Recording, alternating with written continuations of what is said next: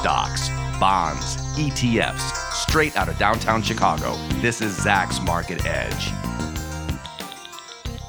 Welcome to Zacks Market Edge, the podcast about investing in your life. I'm your host, Tracy Reinick, and this week I'm joined by Zacks Director of Research and our own earnings guru, Shiraz Mian, to talk about earnings. What are they looking like for next year? This is a key topic, but also about Zacks' top 10 portfolio. Shiraz manages that every year. He's done it. And we're going to talk about what happened in this year's top 10. He never tells us anything about next year's top 10. We have to wait along with everyone else to see what's in there. But this is an interesting time to be picking stocks. So welcome, Shiraz. It's good to have you. Hey, glad to be with you, Tracy. Okay, so let's start first with the earnings picture, because I feel like that'll segue real well into the top 10 and what you might be doing with that. So, everybody's paying close attention to the earnings because of what the Fed is doing, and everybody's obsessed with recessions, whether or not we're going to get it. I did personally think that the third quarter was going to be worse than what it was. I was pleasantly surprised at what many companies were saying. Even companies I thought should have been terrible were not actually that bad. And the guidance wasn't that bad, even through fourth quarter. Although I did see some companies that refused to give anything for 2023. So that does tell me they're being kind of cautious there. But what is it looking like now, Shiraz, even going into the fourth quarter? Is it as bad as what everybody was thinking it was going to be? So, yes, you're right. We all have been consuming this commentary about the earnings, that we are about to hit the cliff, that we will see companies across different sectors guide lower, and we will have a massive kind of downdraft in estimates. That was kind of the expectation ahead of the start of the Q3 earnings season. And we know earnings aren't great, but what we saw in the last earnings season wasn't bad, particularly relative to where we are in the cycle and relative to all of us, what we were fearing. And I suspect we will see a replay of that. We have seen a fair amount of estimate cuts ahead of Q4 as well as for next year. And obviously, estimates could go down some more for next year as the economy moderates further, as the full extent of the Fed tightening takes effect. But I think relative to expectations, we will see that the picture isn't really as grim as all of us seem to be kind of fearful of.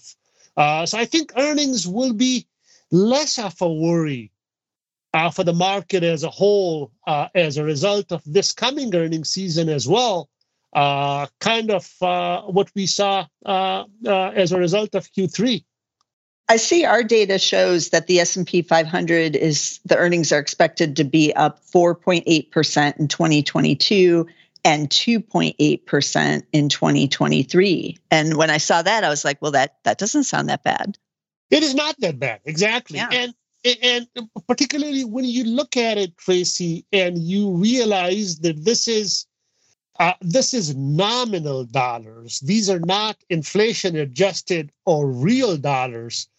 There is this narrative in the marketplace that if we are heading into a recession, even a moderate recession, which in essence means negative GDP growth, we should have negative earnings growth as well. Yeah. But the disconnect there is that the GDP growth turns negative on a real basis. We are looking at a 2.8%, as you mentioned. Today, it's 2.6% positive. If you had this inflation adjusted like we had the CPI print, 6%, then this is negative as well on a real year-over-year growth. So I think there's been a fair amount of estimate cuts. In fact, I've been writing about how estimates for 2023 actually peaked in April and have been steadily coming down ever since, particularly if we look at the aggregate picture on an ex-energy basis. Right. Outside of energy, S&P 500 aggregate earnings are down something like 11% since the peak. So if we are able to dodge a nasty recession, then an 11% haircut to estimates is no small amount. We may be perhaps close to the fair level for earnings, obviously assuming the economic outlook is not as problematic as some people perhaps are projecting. Right. Although I've seen a lot of people now that we've got this new CPI number in that was a little cooler, talking about how the Fed is going to do it. They're going to do the soft landing. We're not going to have the hard landing. Some people saying we may not have a recession at all now. It's just going to slow, but that's it. You know, there's a lot of like cheering out there, a lot of people, but I feel like they may be a little too early to be, you know, saying that we dodged the bullet, the recession. And we haven't had this magnitude of tightening in the economy in recent memory, and and the full extent of this flows through to the bottom line with a significant amount of lag. So we haven't had the full extent of it. When people talk about recession, it's something in their mind. There's obviously a technical definition of that. And then there is the pain and suffering part of a recession. If somebody is in the crypto space, if somebody is in the SPACs space, if somebody is in the housing space, they are going through a recession already. And we may have like another, perhaps the labor market cools off, and we have, instead of 3.6%, 4.6% unemployment rate. That may not be a huge deal in the aggregate, but the parts of the economy that will be hit as a result of that, for those parts, that'll be a pretty tough period. Definitely. You know, I was working in Silicon Valley when the dot-com bust happened, well, in San Francisco and then in Silicon Valley. Sure. And, you know, we got hammered very hard out there across several industries. I was a lawyer, and the lawyers got hammered because the IPOs dried up. But the tech jobs just kind of went away. We're seeing some of that happening here again. But, you know, I could come to Chicago, and it has a much more diverse economy, and it still does today. And it did not see the kind of layoffs that were happening out in the Bay Area in, you know, between 2000 and 2002. And so I do feel like we may see some of that. Well, we're already seeing it again in certain industries that were red hot are going to cool off, and others that, you know, can't find anyone or are in, like, for instance, energy. There's still plenty of job openings in the energy industry right now. So I feel like a lot of people focus just on the tech, though. And then they see that slowing, and they think the doom is here for everyone, but it is not the entire economy. That's right. And it's the aggregate, or they are focused on one area. So somebody is in tech or is in cryptos, and they see that the sky is falling.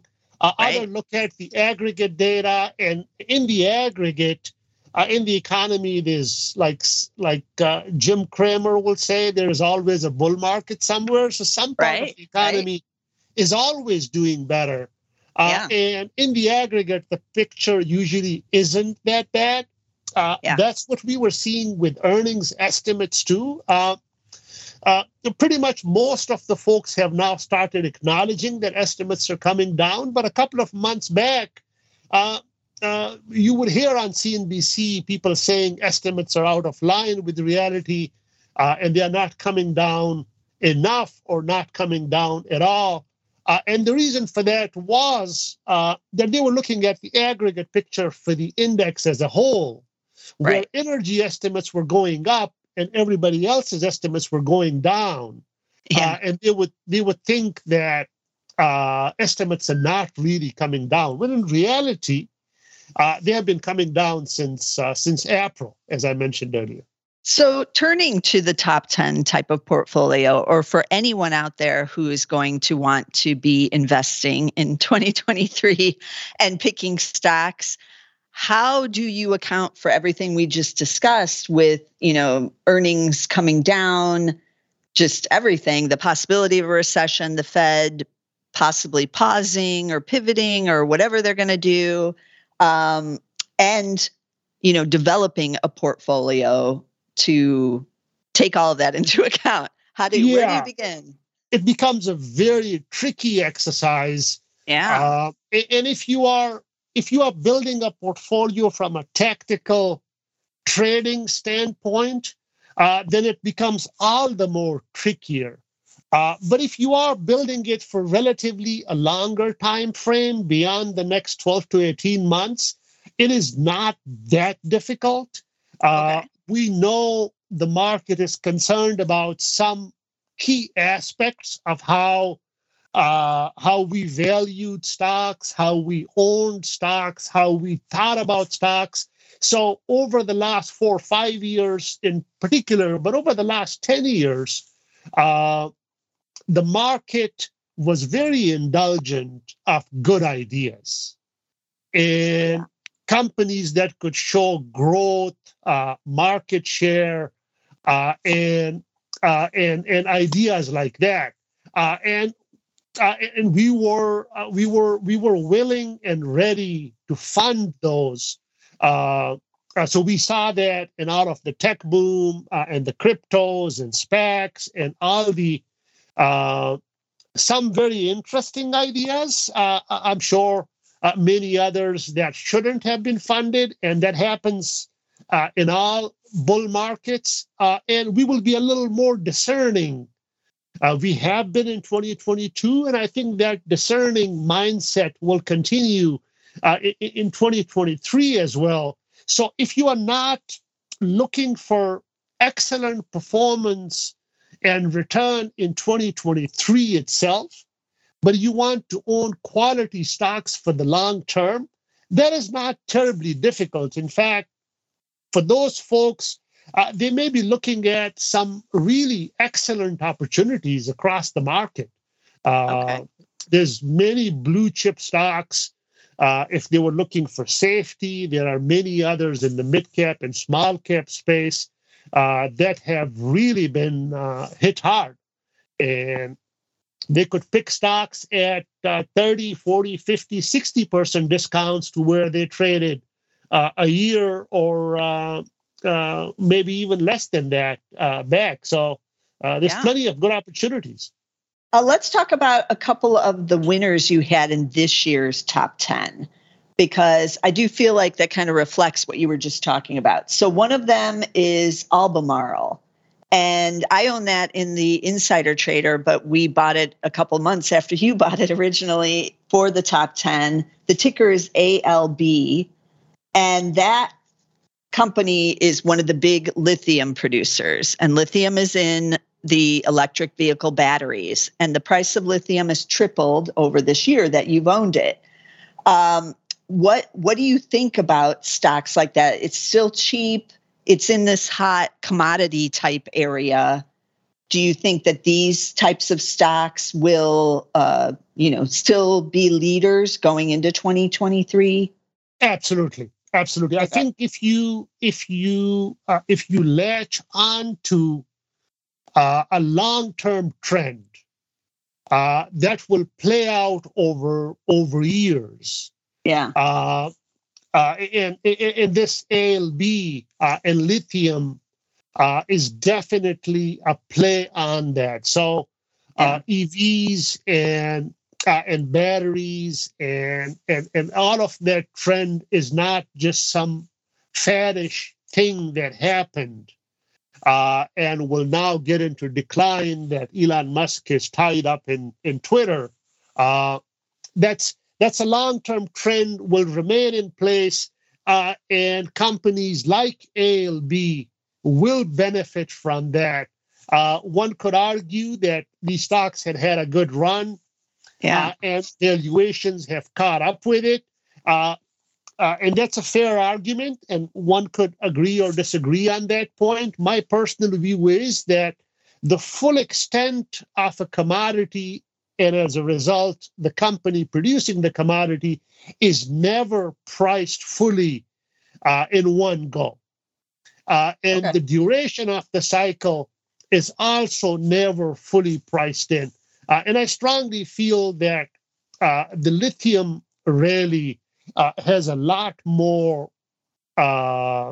room to run than the market has acknowledged. And once the macro picture clears up to some extent for the market as a whole, like you were talking about the CPI report and the market kind of getting excited about what the Fed will do. Once the Fed overhang eases to some extent, everybody will benefit, including the likes of ALB that have done relatively better compared to other parts of the market. Just one brief comment, Tracy. We are obviously top 10. 2022 was down. As the entire market was down, but just want to point out that we were down less than the market. Through the end of November, we were down about 10%. And the S&P 500, which we use as our proxy, so the top 10 was down 10.6%. The S&P and the S&P 500 was down 13.7%. And then in December, in the first few days of December, we have done a little better still because Oracle, which is one of the stocks, has done relatively better. So on the whole, I'm not happy that we are in the negative, but we did still better than a little bit than what the market as a whole has done. Well, yeah, it does. You've been helped for sure by like Albemarle. And another interesting one I saw in the portfolio that's in the green, but just kind of barely here, which is a surprise, is Nutrien, ticker NTR, which I also do own in the value investor portfolio. And they're big in the fertilizers. That's another one that's in like a commodity cycle type of thing. And the cycle is bullish right now because those fertilizer prices were all at record highs, helped along by the Ukraine war and the fears about, Belarus and Russian supply and various other things. The fertilizer prices have come back down, and so have the stock prices. But it's basically round tripped, and it's still super cheap. I took a look at the P; it's at 5.6 times only here. So what do you make of some of these stocks that were influenced by the Ukraine war, but you bought it without any knowledge of that even happening, really? And so does the story, now that it's round tripped, is the story still good going forward? I'm assuming the same as with lithium. That's right.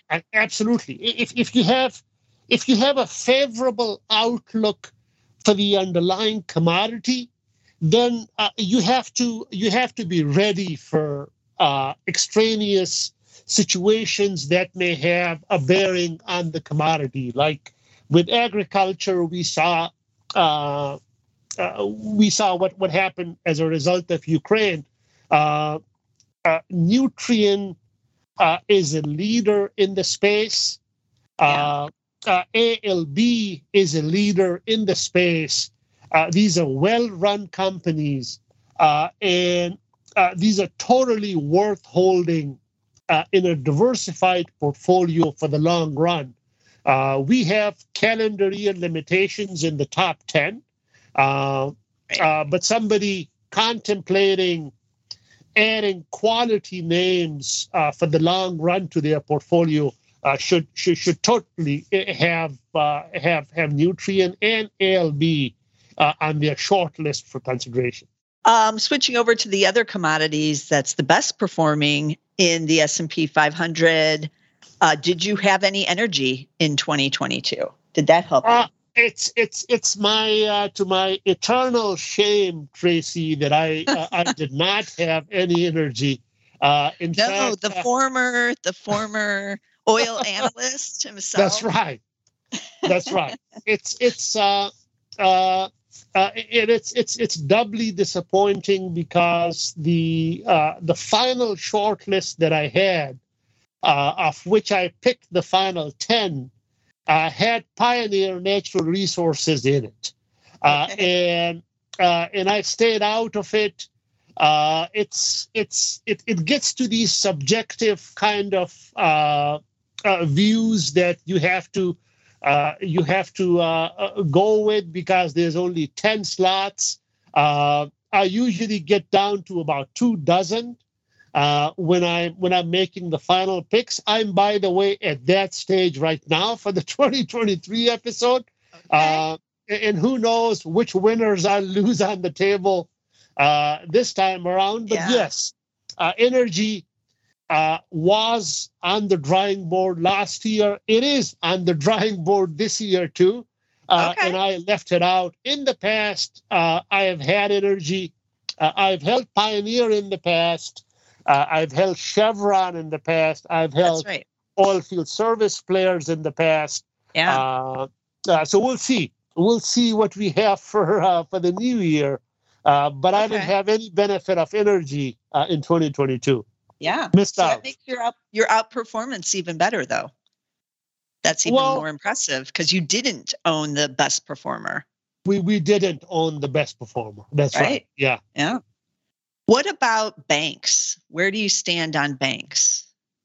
I like banks. I feel that this market narrative about banks, that they end up making a lot of money in the good times, but they lose it all during the bad times and then Okay. some.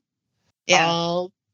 And it's been way too colored by what happened in the global financial crisis. Right. That was an unusual period. The downturn was kind of centered on the banks and related to the housing sector. So when the economy slows, it has implications for banks. Banks are Right. a very domestic centric, economically sensitive sector. But I think the worry in the market about banks has been way too colored by how these players behaved in the last crisis. And I'm personally not in the camp of a nasty recession. We may get a technical recession. We may dodge it altogether. These companies will suffer some weakness in their underlying business. But I think the higher interest rates are here to stay. Okay. That's a net benefit to these guys.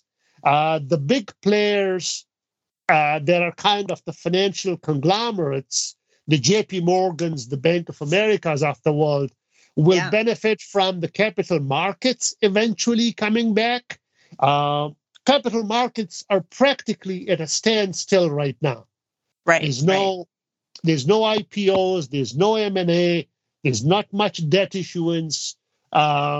So these companies will at some stage start making money on that front too. So I'm actually quite positive on banks. Okay. Housing obviously remains a drag for the group, but they have many other areas that I think will benefit them in 2023 and beyond. Yeah, I've heard a lot of people talking just now that we have this second cooling of the CPI, that, the bank trade is over now. The NIM will decline. Nobody cares about the banks anymore. But the bank trade never happened, even That's this right. year. That's So right. Bank of America is down 26% year to date, and JP Morgan's down 15%. That's just the big banks. But a lot of the smaller banks are either flat or down on the year too. The ones who are supposed to benefit from the rising rates nobody cares, and they've been selling all those stocks too. So it's like a weird disconnect kind of from what the market is saying and what should normally be happening. Like I'm looking at Comerica and it's down 24% year to date. And they are a big beneficiary of the Fed raising rates. So unless you think they're going to be cutting imminently or something, I don't really understand the reason behind selling it off to this extent. But that makes it an opportunity, as you've been saying throughout this podcast. Absolutely. I find it hard to envision the Fed thinking of cutting rates unless we get into a very nasty recession. If we are heading into a nasty recession, we have much bigger problems than just banks. The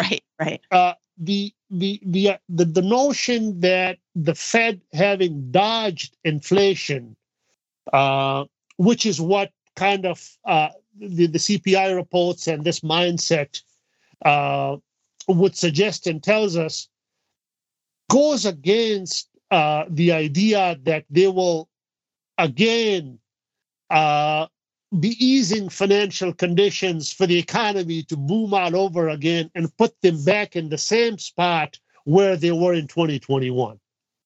Yeah. So they have to stay tight.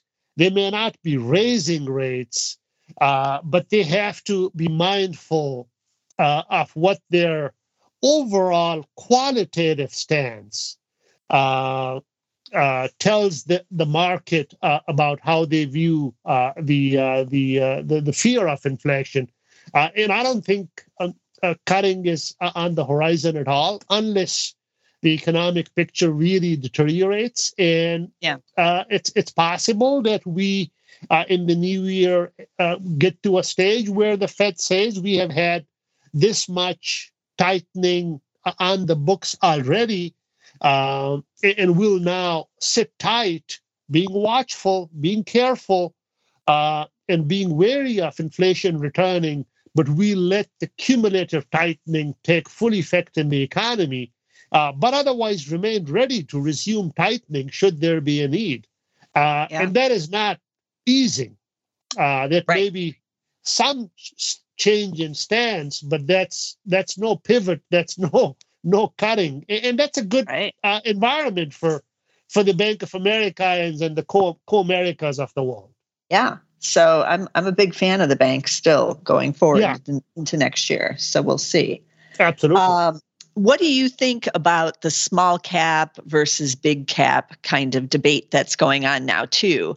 That a lot of people think that the large cap rally we've seen basically over the last 10 years is over now, and that the small caps are going to rise again. But that would have to include the small cap banks, which are a lot of the small caps. But if you exclude the banks even out of there, is that fair going forward? Or, what should people be doing about like market cap?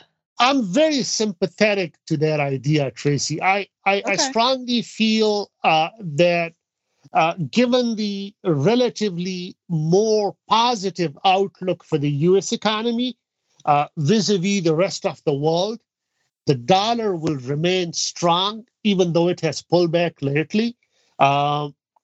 It'll remain strong, and it will be on the margin a drag on the blue chip profitability. And we all know that small caps in the aggregate are relatively more domestic and relatively less exposed to the dollar situation. That benefits them. The relatively favorable outlook for the U.S. economy and their exposure to that and leverage to that benefits them. And I'm actually sympathetic to the small to mid cap kind of orientation and a deliberate kind of exposure to that. If one has to choose, then I think an exposure to the small to mid cap is a good one. You have to be mindful that you pick companies that are stronger financials, because the capital markets will be relatively restrictive, and you need players that can go on with their own cash flows and don't need a lot of external financing for their growth and operations. Should investors be looking for small caps that pay dividends, like outside of a bank?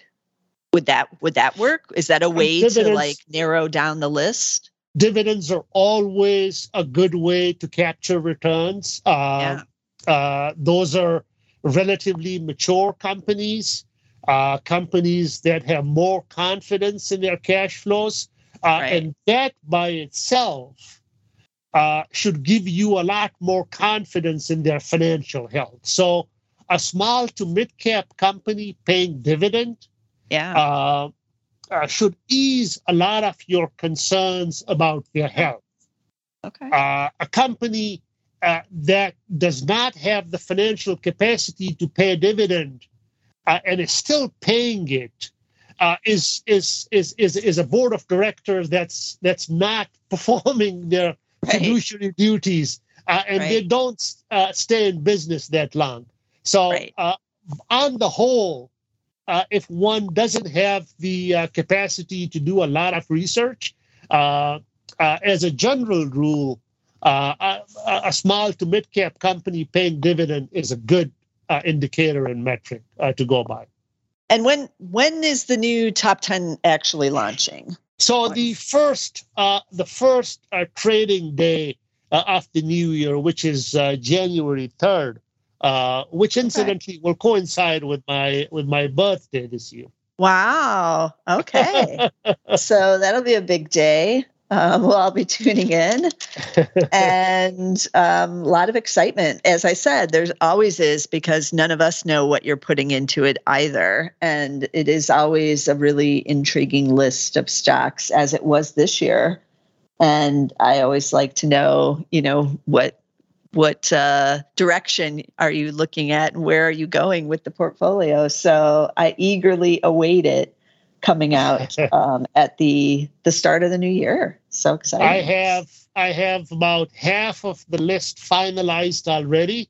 Okay. And as I said, the short list had about 24 names, and I'm still going through the remainder as to where to land on the final ones. Okay. Now, is there some kind of methodology you use for those remaining couple of names when you're unsure, or do you go with your gut?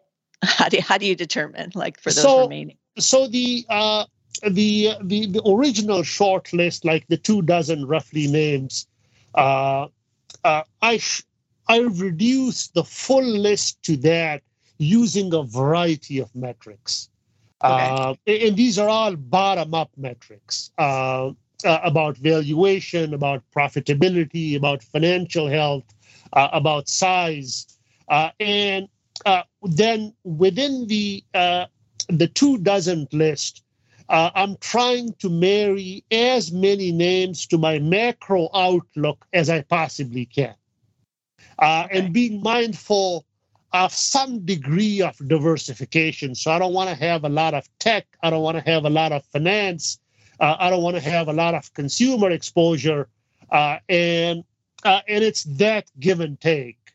There are more sectors than 10. As you know, we have 16 sectors at Zacks. But there are places only for 10 stocks. And that's where the give and take happens. And in the final count, at times, I leave out a Pioneer Natural Resources, and turns out to be a wrong call. Okay. Well, we'll see what happens. Because it is, it's very, only 10 positions. That's not easy to pick. And if anyone is interested in checking it out, you can go to Zacks.com/top10. I think, can you also get it through the Ultimate, Shiraz? Do you know? Yes, I believe you can. Yeah. Okay. So you can either go to /top10 and get it, or Zacks.com/ultimate, which I've used on the show and the Value Investor podcast for to check out any of our newsletters, but it's Zacks, ZACKS.com/ultimate, ULTIMATE, or the top 10, and it's the number 10, TOP 10. But be sure to check it out. It's always an exciting time. I love the new year. I love when the calendar turns because you get to start fresh. You get to say goodbye to that other portfolio from 2022, or make some changes on what worked, what didn't, and what you think might happen in the new year. It's always a hopeful time. And again, a time to kind of start fresh and start over. And after this year, I feel like we all need it. So sure. Check out that top 10. It's always a good time, and always interesting stocks in that list. So as always, you want to be sure to subscribe also to get the podcast. You can get it on many different platforms: Apple Podcasts, Spotify, we're on Amazon Music, and of course, SoundCloud. You can also get it on Zacks.com. We have a podcast link up at the top. Just click on podcast. You'll find all of our podcasts. There's some excellent ones. Be sure to check out the ETF podcast, ETF Spotlight. Always some good guests on there. And ETFs, a lot is going on for those into 2023. You don't want to miss out. But be sure to get us somewhere. And I will see you in the new year, right when the top 10 comes out. That's when I'll see you again. So have a good holiday season. Happy New Year. And I'll see you in 2023. This material is being provided for informational purposes only, and nothing herein constitutes investment, legal, accounting, or tax advice, or a recommendation to buy, sell, or hold a security. Do not act or rely upon the information and advice given in this podcast without seeking the services of competent and professional legal, tax, or accounting counsel. Publication and distribution of this podcast is not intended to create, and the information contained herein does not constitute an attorney-client relationship. No recommendation or advice is being given as to whether any investment or strategy is suitable for a particular investor. It should not be assumed that any investments in securities, companies, sectors, or markets identified and described were or will be profitable. All information is current as of the date herein and is subject to change without notice. Any views or opinions expressed may not reflect those of Zacks Investment Research as a whole.